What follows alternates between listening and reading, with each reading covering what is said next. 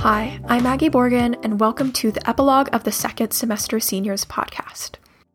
I was first inspired to start this podcast series in part after having a discussion with my classmates where we all checked in with each other, and I realized that we had a lot of the same stresses, which we would have not necessarily realized without having that discussion in class.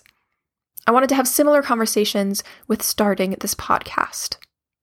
In the first episode, my goal was to do exactly that, and to hear from different seniors and hopefully help different seniors who were listening feel like they were not alone, and for others who were not currently seniors, maybe have a better understanding of those stresses. And when I listened to those first podcast clips, I definitely heard a lot of the stresses I was feeling in terms of feeling unmotivated and just there not being enough separation between school and home life because of online school. Interviewing my guidance counselor in the second episode led to me having even more respect for the job she does and how she has helped seniors, especially amidst the pandemic. It really gave me an appreciation for the job and the other side of things because as a senior, you're often very focused on what you do and maybe not as much how some of the decisions, such as adding a college at the last minute, might affect the people like guidance counselors who then have to deal with that decision and help you with that decision as well. In the third episode, I definitely used the tips that Katie, Madeline, and Claire shared. Katie's tip for making a tier list of colleges was one I definitely used. I had post-it notes of all the different colleges in a tier list on the wall. And so I could look at that as I was figuring out college decisions. And just like she had talked about reaching out to some professors, I actually ended up reaching out to professors after I had gotten college decisions. And when deciding between a few schools, I reached out to professors who were in the department I'm interested in to kind of discuss things with them and get a better sense of the schools. And it was really beneficial. And like Claire's tip in terms of planning out what you want to do throughout college, like your 4-year plan, I ended up doing a smaller version of that and made a list of the different classes and clubs that I would do at each of the schools I was deciding between. And that was really helpful to kind of get a view of what the nitty-gritty would look like at going to each of the schools I was deciding between.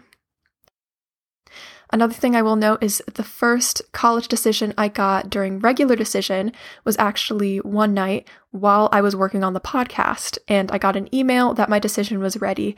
It was totally unexpected. I got in, it was very exciting, and it felt like a very surreal moment to get my first decision during regular decision at the same time as I was working on this podcast. So this podcast has been a very important part of my life and kind of weaved its way throughout big milestones in my life these past few months. The fourth and fifth episodes gave me a chance to reflect and were a bit of a time capsule for me, so hi to future Maggie if she's listening to this. And for the sixth episode, it was really interesting to hear from 4 different seniors one who had already finished and 3 who were about to finish senior year online. As someone who is going in person for hybrid, it was interesting to hear the other perspective. Overall, I would say that this podcast series has had an important role in my life for my mental health because it's been a place to channel the stresses I've had around college decisions and around senior year and to put them into something that can hopefully help other people and be informative to other people. So I'm just really thankful for all of those who participated in the podcast because it would not have been possible without them. And I'm really thankful for all of you for listening to this podcast throughout the past few months. And I hope that this podcast has helped even in a small way. And overall, I'm just feeling a lot more hopeful as I'm here at the end of my second semester than I was at the beginning of the second semester, as I'm sure it was for a lot of us. While I've used it less and less frequently throughout the podcast, I am currently using my SAT study guide book as a prop to make my mic high enough. What can I say? It's just the perfect height. So this is the week of my high school graduation.